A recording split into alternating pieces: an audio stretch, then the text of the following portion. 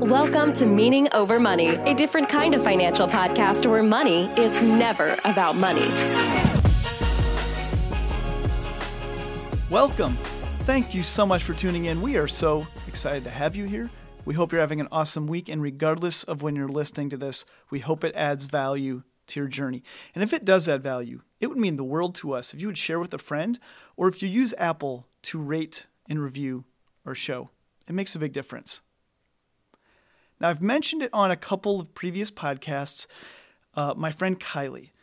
Kylie is a young lady that I used to work with and somebody I love and trust, and her and I occasionally get coffee. And last time we got coffee, I asked her point blank, hey Kylie, what are some topics that we should tackle on the podcast? And we've done a couple episodes with her ideas, and today is another one. And she said, Travis, she goes, I respect you, I trust you, I always get a lot of insight from you. She said, can you please do an episode of just sharing some of the best advice that you've heard, that you use, that you've internalized? And so that's what we're going to do. And I think what we're going to do is I think we're going to have a couple different episodes on this, because I was just trying to process, like, what are the things that I've really internalized that have made a difference to me? And I'm not saying it should make a difference to you, but I'm saying it made a difference to me. And so you can hear me out and then decide for yourself if it's valuable or if it's crap. And so I'll let you make that decision.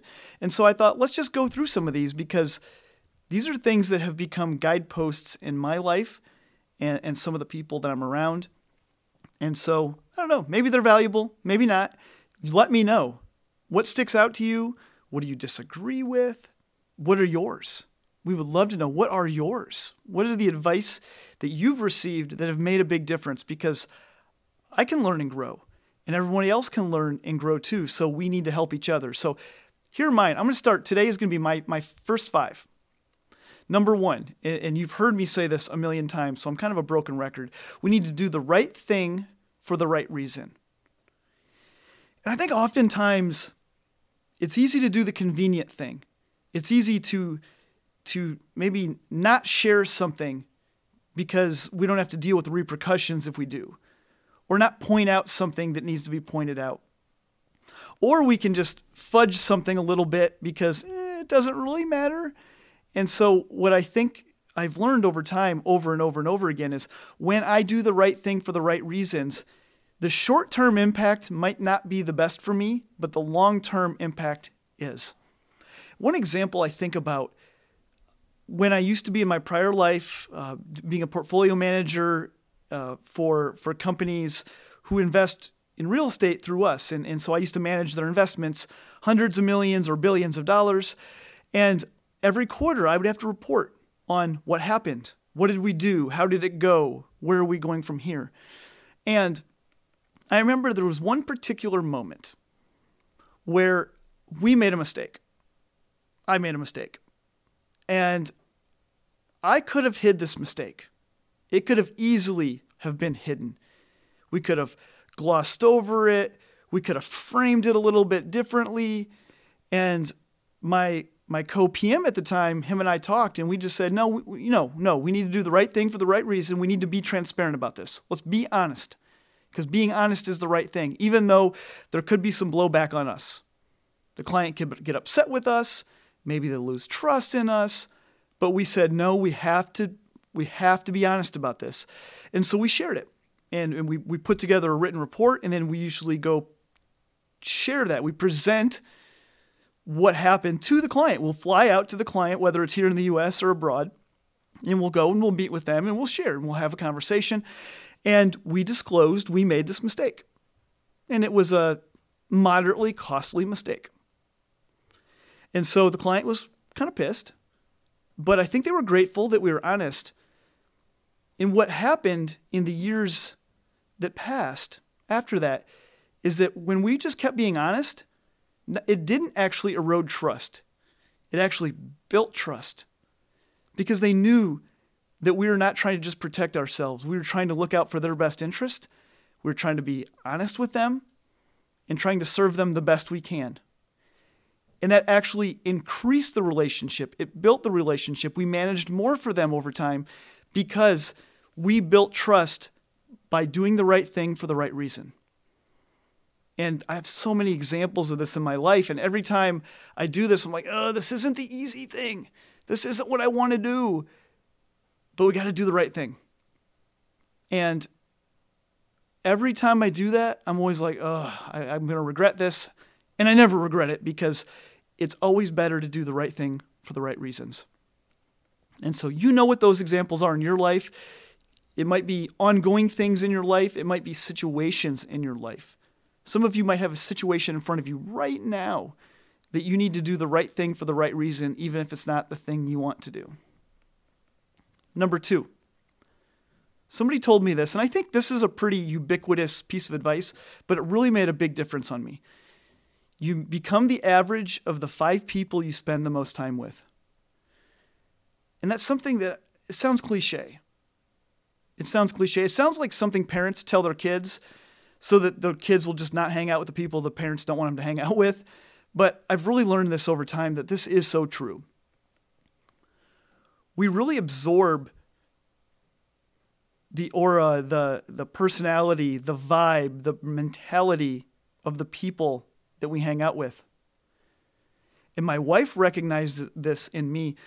There were some people that I hang out with, friends I've been friends with for a long time, that cuss like sailors. And what happens is when I spend a lot of time with this group of guys, all of a sudden some of these words start flying out of my mouth, and I'm dropping some stuff I shouldn't drop. And my wife's like, come on. She's like, get rid of that. And I feel that in myself. And I'm like, well, that's crazy that I was in my 30s doing this, where I'm hanging out with these guys and all of a sudden this language just jumps right back into my vocabulary. That's because I'm spending time with them. I absorb them. It's also the same if we hang out with people that are pessimistic on life and people that think that they're a victim, you'll start to think you're a victim. You'll start to think pessimistically. If you hang out with people that are just really lazy and they're not driven to accomplish anything or to step up or take responsibility of the things in their life, you're more likely to maybe follow some of those same traits. But it's the same the other way around. It's the positive too. When you hang out with people that are full of joy and optimism and encouragement and motivation, you feel that. It lifts you up. And it helps push you when you need to be pushed most. And sometimes, it's spending time with people that are honest with you. And I have a friend, his name's Dan. I've talked about him before. I have 2 friends named Dan. And both of them are key players in my life. And one of the reasons is because they're both honest with me.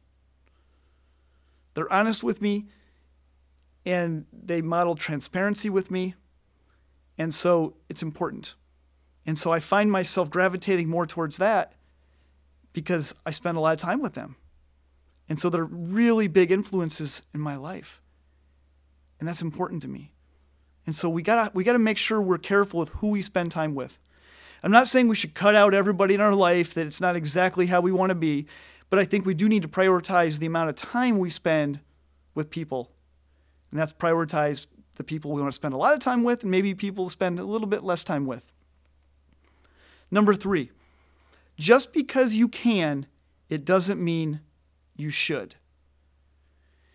And somebody told me this a long time ago because I tend to say yes to a lot of things. I say yes to a lot of things. And people are like, Travis, you can do all these things. It just doesn't mean you should. And I just had coffee with a friend this morning, and she took a job that in hindsight, she shouldn't have taken probably. Now, she didn't know that then, but in hindsight, she can say that now. And this job offered her a lot of the same, the things that aligned with her skill sets and her interests. And you just go down the list. It checked a lot of boxes for her. And so because of that, she felt like this was something she should do. But that's not always the case. I feel like anymore, I get probably 2 job offers a week.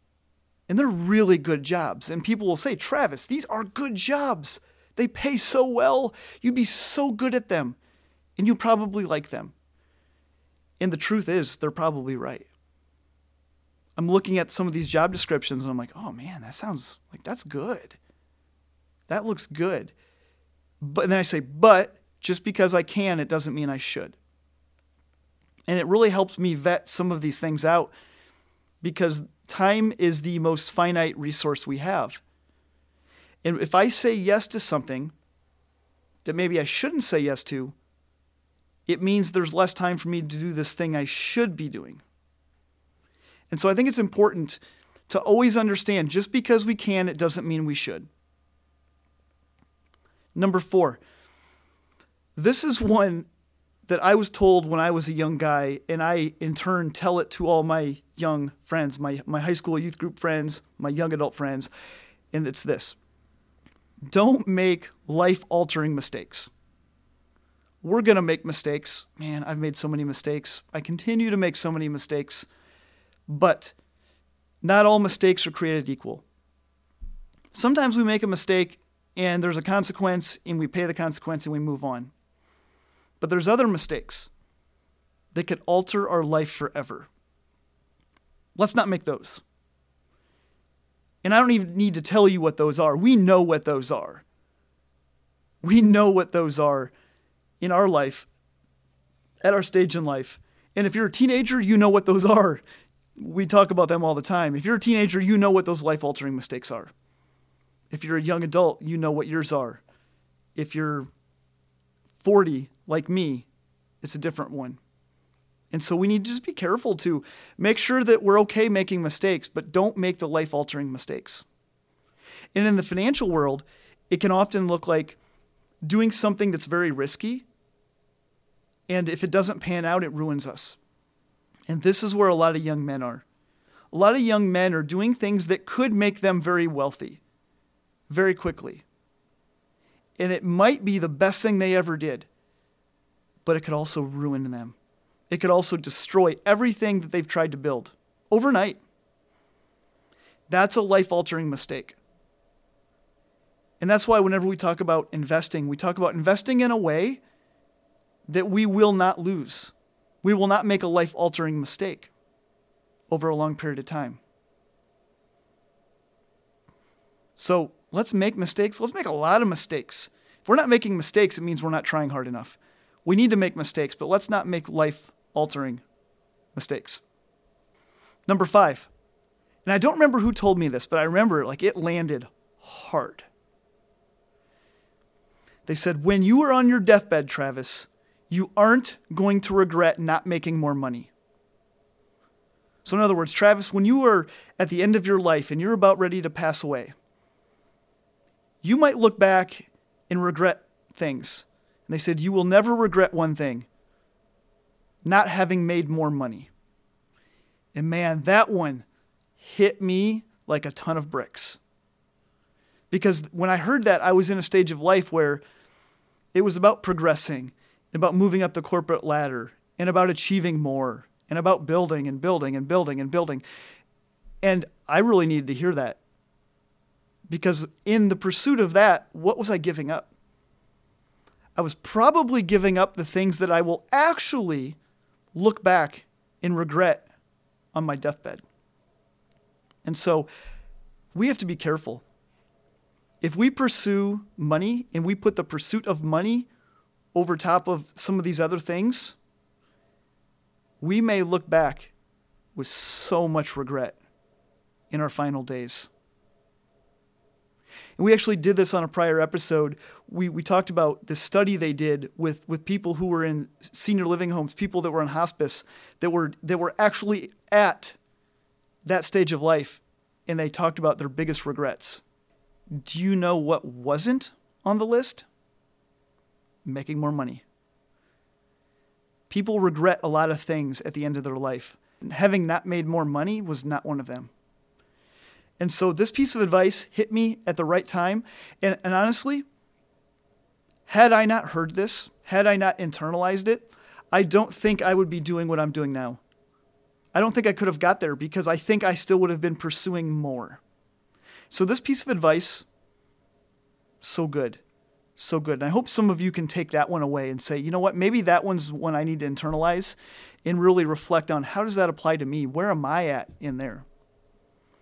Because we can regret a lot of things in life. I don't think not making more money will be one of them. So those are my 5 for today. I have more. Kylie, thanks for the idea.